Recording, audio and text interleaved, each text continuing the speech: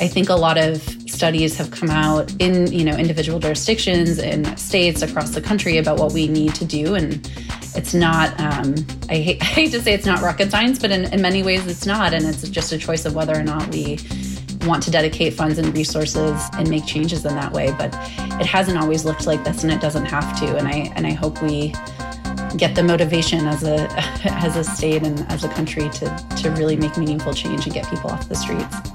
It's so much easier to keep people housed than it is to get them into housing once they've lost that stability and that place of refuge. Welcome to the award-winning podcast, Lawyer to Lawyer, with J. Craig Williams, bringing you the latest legal news and observations with the leading experts in the legal profession. You're listening to Legal Talk Network. Welcome to Lawyer on the Legal Talk Network. I'm Craig Williams, coming to you from Southern California. I write a blog named May It Please the Court and have 2 books out titled How to Get Sued and The Sled. In cities across our nation, homelessness is an ongoing problem.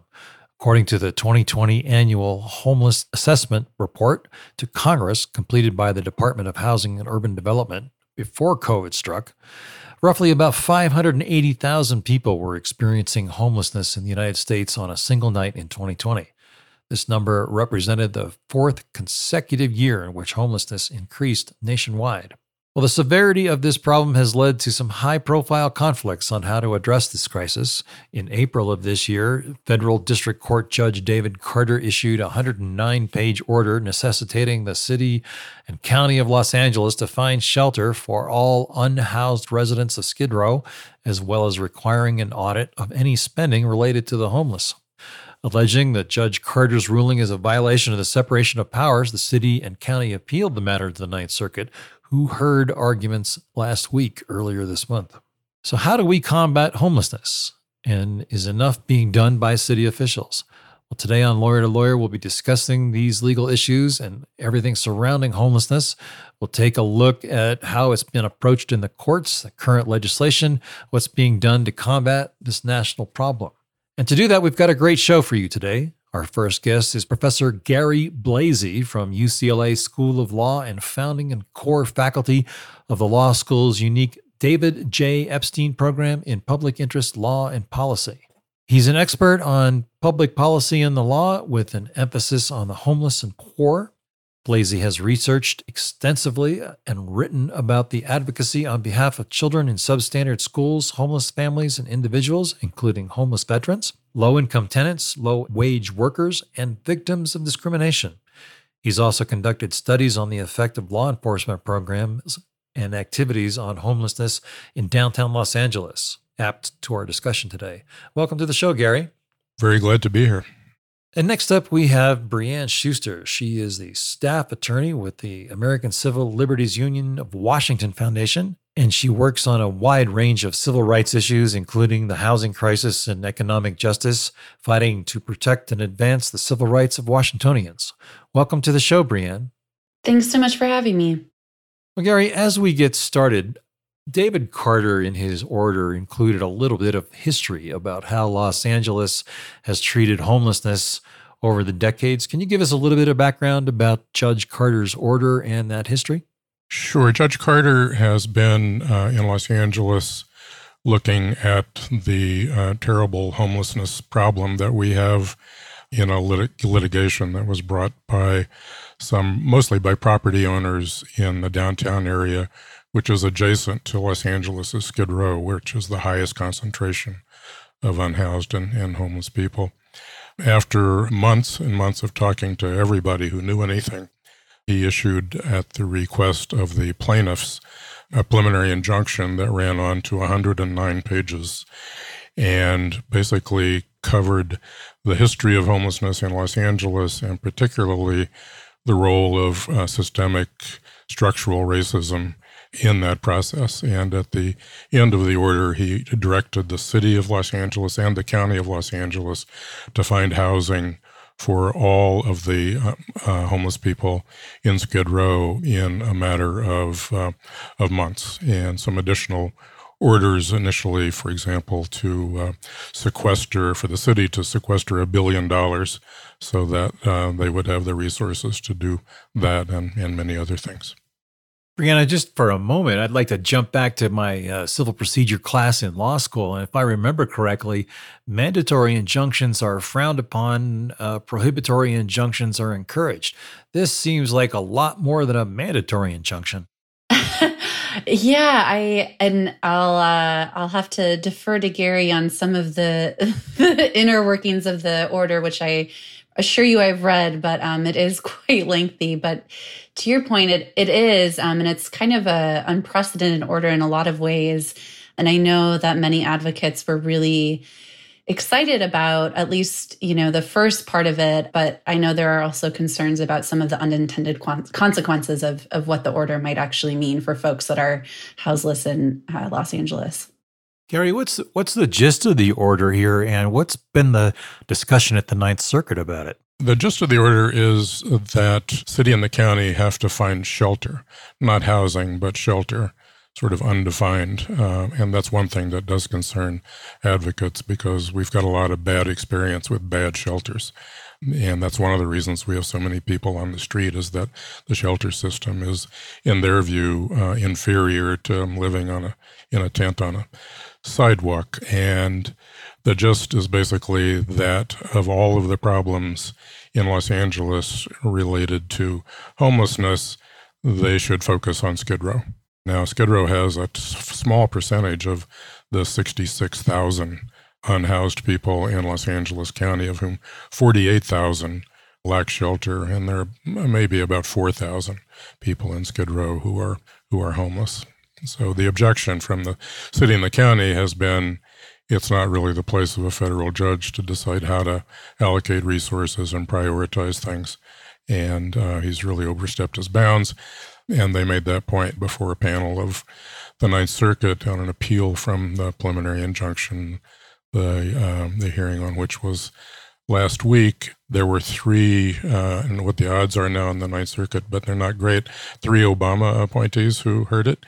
And I watched the argument. They seem to be quite understanding of the motivation of Judge Carter, as am I. He's looking at a terrible situation and trying to do something about it. But as you mentioned, Craig, we do have things like the Federal Rules of Civil Procedure and case law about equity of power of the jurisdiction of judges and so on. And so that, I think, is where the order is going to probably fall down and not be sustained. Right, and I was surprised. I mean, that Eric Garcetti one day announces that he's going to invest $1 billion into homelessness, and then shortly thereafter, out comes an order from Judge Carter that says that $1 billion goes into escrow. That's pretty amazing. Yeah, I think that's amazing. And again, my sympathies are with Judge Carter because I know what he's trying to do, but that's just not something that a federal judge has any business doing, quite frankly. That's the kind of decision that's classically reserved to the political branches. As inefficient and troubling as they may be, that's what we have. Well, Brianna, Judge Carter's frustration is certainly bubbling over justifiably, and I understand that there's been some similar situations in Seattle and in Washington. Yes, absolutely. I mean, Washington has also one of the worst housing crises and rates of homelessness in the country, and Seattle as well has, a city that has one of the highest rates as well. And so these issues are certainly popping up. We have a few cases, a few is an underrepresentation, but a number of cases here that have been brought with respect to how government entities are treating folks that are forced to live outside, generally due to no fault of their own. We haven't yet seen a court order city to, affirmatively provide shelter or affirmatively provide housing, but I wouldn't be surprised if that's sort of the direction in which courts are going to have to start taking as we see more and more cities criminalizing the existence of folks that are living on public property and have nowhere else to go. We're seeing more and more orders ordering them to not do that, and political bodies are not listening. And so I understand and empathize as well with the frustration of Judge Carter of that there are limitations to each branch of power, but at the same time, you can't be violating and trampling on people's constitutional rights. And so there has to be some sort of remedy. There certainly does. And let's talk about that criminalization that you mentioned. That's that's a buzzword, as I understand it, in homelessness. And there's a gradient of criminalization. Does it mean when a cop comes along or a policeman comes along to a person is homeless, sleeping on the sidewalk, and rustles them and says, "Move along"? Is that criminalization? Where does that standard, where does that bright line fall? Well, the Ninth Circuit in Boise versus Martin, which is the law, of course, in California that governs where Judge Carter is, basically has said that so long as there is really no alternative to sleeping on public property, then you can't arrest people for doing what human beings have to do, which is that human beings can't stand up and walk around all day. They have to lay down at some point, and the rules of property and of gravity mean that the surface of the earth in the United States is divided between private and public property. Private property is off because of trespass laws, and so you can't make any other horizontal space that's public off limits to people. So that's the kind of simple logic of the Ninth Circuit's decision. But they did leave a lot of room to say that local governments can make decisions about time and place, and so long as there is some adequate alternative, adequate and available is the term that they used, then they can enforce laws against sleeping on the sidewalk. And in fact, I should have explained in Judge Carter's order, he's basically said, once you do this, you can start enforcing all the laws against sitting, sleeping, or lying on the sidewalk in Skid Row. As long as you provide enough shelter. Right.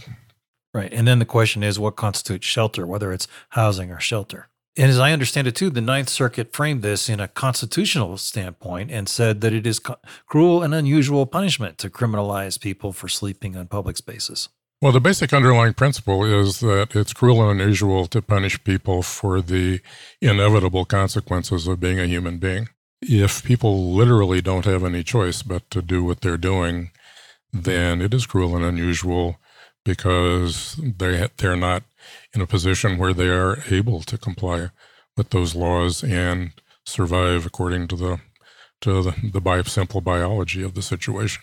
And Brianna, the NIMBYs, the not in my backyard, and the real estate property owners have always lashed out against homelessness because they allege that there's crimes and drugs and all other types of nefarious activities going on in homelessness. And to some degree, from what we've recently seen in Venice Beach, California, where the homeless have taken over the boardwalk and the city is struggling with how to deal with that, there is certainly some validity to that argument. What's the response? That's a great question. It is certainly one we hear a lot. And I think the first thing that I would say is that, a lot of people in the U.S. use drugs and a lot of people commit crimes. And that happens whether you're housed or you're unhoused, and whether you're living on the streets or you live in a mansion. So that's not a unique issue to folks that are experiencing homelessness. It's just that we treat it differently because it's more visible to us. And I think there's a lot of inherent fear and a perception, a misperception and misconception that folks that are, poor or that are visibly homeless commit more crimes or are more likely to have behavioral health issues or use substances.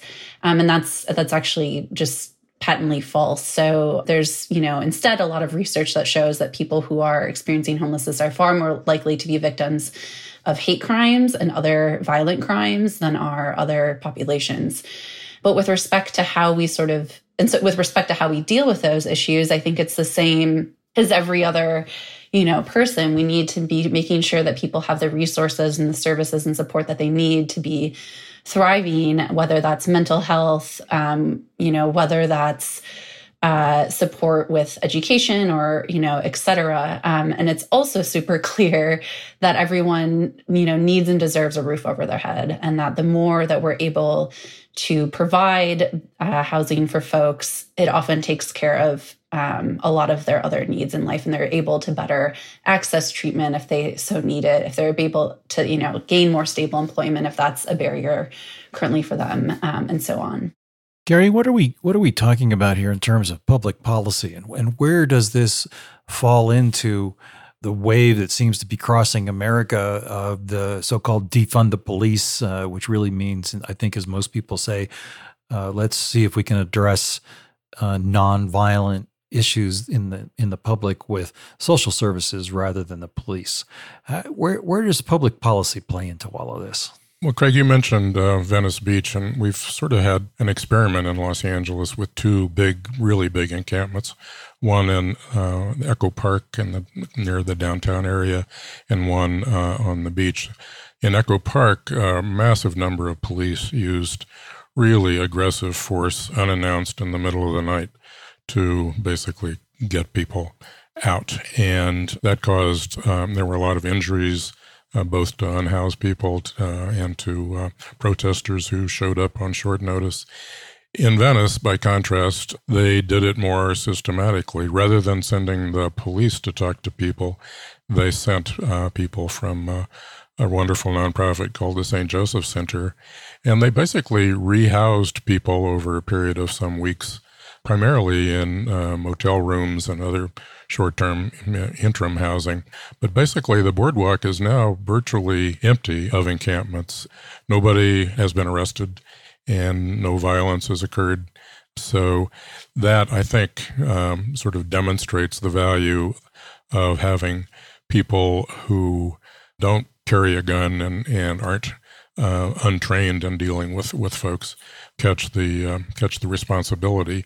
As often, I mean, the police are charged with trying to solve problems that society has ignored for a long time, and they're just not capable of doing it. The only thing the police have ever been able to do with regard to encampments anywhere is to move people from one place to another. No police officer ever housed anyone, with maybe a handful of extraordinary exceptions, but it's really not the way to go about it. The other thing is that there's a big structural issue behind all this. Brianne mentioned the fact that most addicts and most people with severe mental health issues are housed, not homeless. It's the combination of poverty and those kinds of disabilities that put a lot of people on the street, and you have to solve them both. So until people have enough income to pay rent, or the rent is cheap enough that somebody, for example, in Los Angeles, who gets the basic welfare grant of $221 a month, until they can buy housing with that, they're going to be homeless. So we have to sort of step back from the individual cases and look at the sort of obvious structural things that are causing people to fall into homelessness and then stay there.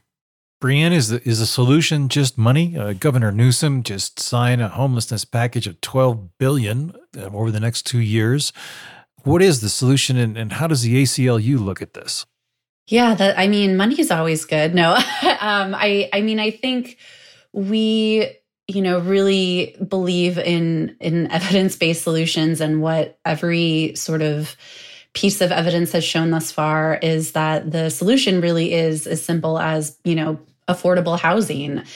Does that require money? Yes. I think there are also other pieces in Judge Carter's opinion, and I think there's a lot of, there's a lot of studies showing similar issues here in Washington, which is we have all of these systems of oppression. We have, all of these racist housing laws. We have zoning laws. There are a lot of other things that we need to be upending that are not just building, massive to ensure that housing is not built in a way that's continuing segregation, that's continuing all of these problematic systems that have contributed to homelessness in the first place, and that we're not forcing people into situations that are unsafe or unstable or inadequate and don't meet their needs, but we just don't have to look at them anymore. And so I think for many jurisdictions, increasing housing is kind of the top priority, and that does cost money.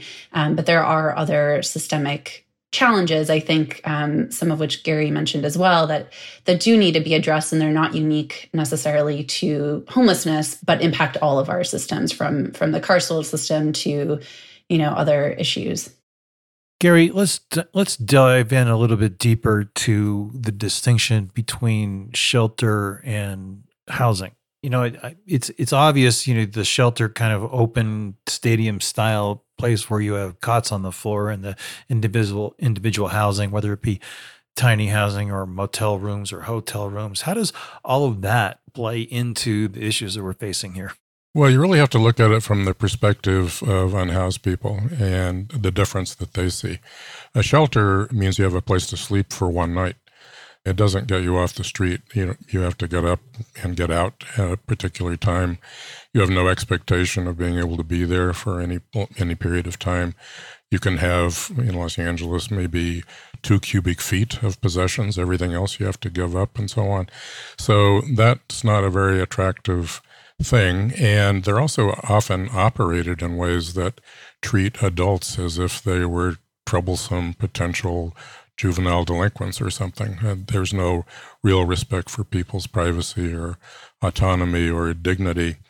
And, when we talk about housing, or at least when I talk about housing, I'm not talking about anything fancy. I'm talking about a very small apartment that has the ingredient of having some privacy, being able to lock the door, stay 24 hours, and hopefully a window. So again, we're running these natural experiments, but there's significant evidence, I know, in Washington and Oregon and now in California, that people in encampments do seem to prefer these tiny homes, even though they really don't qualify as housing, and they're certainly not a long-term solution. But I've come down to the position that if you want to know what people need, you have to ask them. That makes sense. And what level of dignity are we affording? I mean, has the Ninth Circuit kind of laid into this and given any indication where the line on cruel and unusual punishment lies? Not that I can see. I mean, they have not gone very far down this path. They have said you can't arrest people if there's no place for them to lay down, if they lay down in public property. So there is language in the opinion that talks about adequate and available shelter. So one could presumably litigate the meaning of adequate over a number of years. And it does boil down to whether it's, I think, acceptable in a civilized society to consign people to places that we would think were untenable in third world countries. Right. I would just add to that too, and I think that's spot on, that there isn't a definition of what adequate means, although I think the court in Martin v. Boise somewhat touched upon what adequate is not. And so there are, I think it's clear that if somebody has, for example, a disability and the only option for them is laying on a mat in the floor, like that's not necessarily an adequate or accessible shelter to them. Similarly, if a shelter has to, if you have to meet certain religious requirements or practice a particular religion in order to access it, there's, I think, the court in Martin v. Boise and other courts have affirmed that is not an adequate and accessible shelter for people that don't choose to practice religion. So there are some confines of what is not adequate or accessible, but what the actual sort of right is, I'm not aware that has been clarified. Well, Brianne, speaking of religion, it reminds me of a famous phrase that there will always be poor in the world. You could substitute homeless for poor. Are we ever really going to be able to solve this problem, or will there always be people on the streets? I hope so. I mean, I think one of the things that is hard to sort of remember now that we've been down this path for so long is that homelessness as it exists in the country wasn't always like this. And it certainly has increased over the past decade or so in Washington. And I know it's sort of fluctuated a little bit differently in different states, but it really is about how we invest resources and how we choose to treat people in our states. And so I think a lot of studies have come out in, individual jurisdictions and states across the country about what we need to do. And it's not, I hate to say it's not rocket science, but in many ways it's not. And it's just a choice of whether or not we want to dedicate funds and resources and make changes in that way. But it hasn't always looked like this, and it doesn't have to. And I hope we get the motivation as a state and as a country to really make meaningful change and get people off the streets. And Gary, what Brianne says reminds me, and I'll give away some of my age here, of something that I saw as a young child, that, there were a lot of men that rode the rails. I think that there was, if we look back at the old Mayberry RFTs and the people that lived in rural areas, I think hobos were somewhat idealized. What's happened?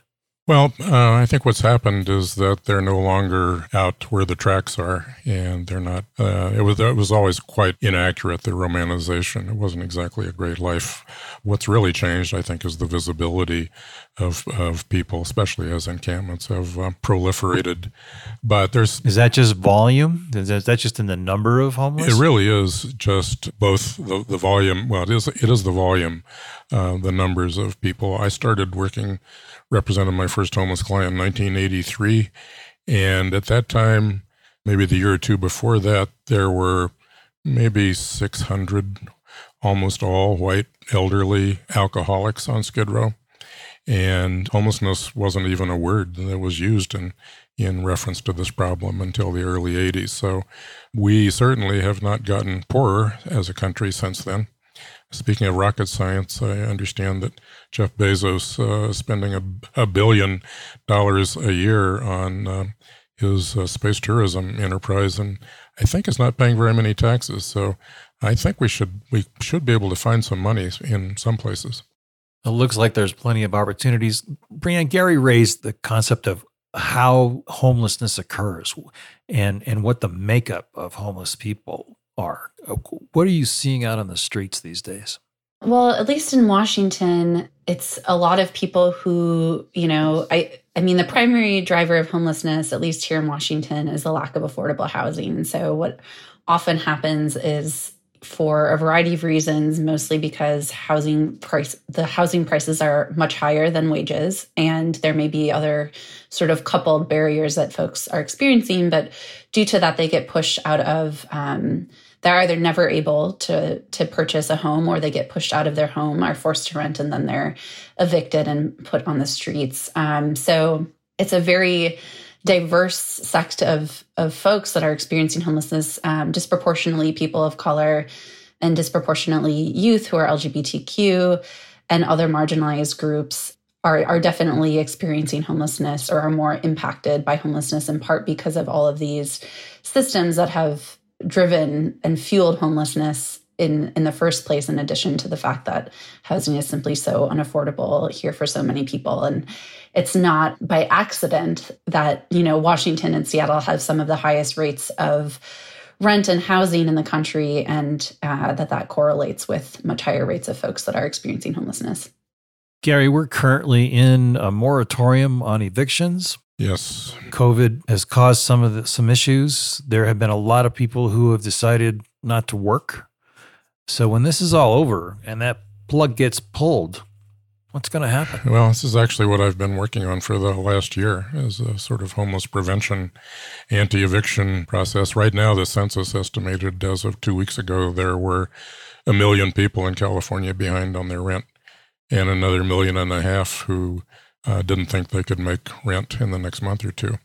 So we have some money coming from the federal government and from the state, but it's really not reaching either landlords or tenants at a very rapid clip right now. So we are sort of facing a cliff unless things improve, both in terms of the availability of resources, but also just the operation of these programs. And just to give you an idea and to emphasize something Brianne said, even before COVID, in Los Angeles County, there were 600,000 people in families that were spending 90% of their income on rent.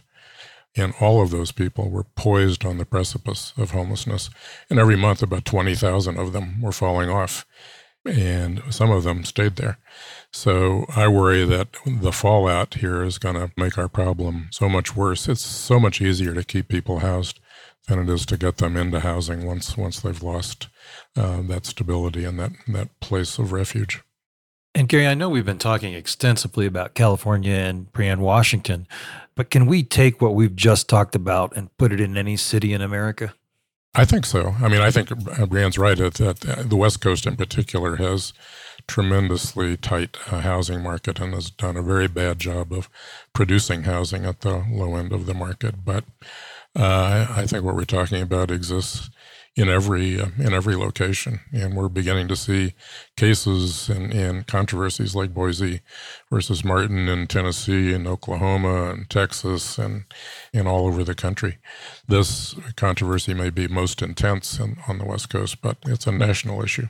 Building off of something that we talked about a little bit earlier too, I think one of the reasons that this controversy around homelessness, I think, is so prominent on places like the West Coast is because of its increased visibility. And, I'm thinking of like New York, for example, also has a fairly significant homelessness population, but a lot of folks are forced into shelter. And I think as we're seeing, and that's not necessarily a good solution either. But so in many ways, yes, it can be applied across the country, and how it looks might be a little bit different as far as whether somebody's on a sidewalk or in a temporary shelter for a night. And I think it'll be interesting. And I think we have a duty, particularly with seeing the consequences of climate change and all of these, the West Coast being more covered in smoke and having more dramatic weather, of really this need to be coming up with a solution to get folks into stable housing. Well, it looks like we've just about reached the end of our program, so I'd like to take this opportunity to invite both Gary and Brianne to share their final thoughts and contact information. Brianne, let's start with you. Yeah, thank you. No, this has been a great discussion, and I'm happy to talk with anyone. Our website is www.aclu-wa.org, and we have contact information on there for both me, and if folks have any issues that they're facing in Washington, contact for our intake line as well. Great, thank you. And Gary? And my contact information is an anagram of ACLU. It's UCLA at the law school.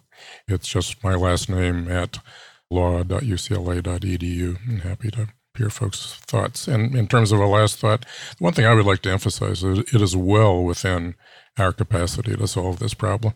It really is just a matter of will and resources and priorities. We do not have to live in a country that has the problem that we have now. Right. Well, thank you. And I'd like to take this opportunity as well to thank both Professor Gary Blasey and Brianne Schuster for joining us today. It was a pleasure having both of you on the show. Really enjoyed the conversation. Thank you, Craig. Yes, absolutely. Thank you. And for our listeners, if you like what you heard today, please rate us on Apple Podcasts or your favorite podcasting app. You can also visit us at LegalTalkNetwork.com, where you can sign up for our newsletter. I'm Craig Williams. Thanks for listening. Please join us next time for another great legal topic. When you want legal, think lawyer to lawyer. Thanks for listening to Lawyer, produced by the broadcast professionals at Legal Talk Network. Subscribe to the RSS feed on LegalTalkNetwork.com or in iTunes. The views expressed by the participants of this program are their own and do not represent the views of, nor are they endorsed by, Legal Talk Network, its officers, directors, employees, agents, representatives, shareholders, and subsidiaries. None of the content should be considered legal advice. As always, consult a lawyer.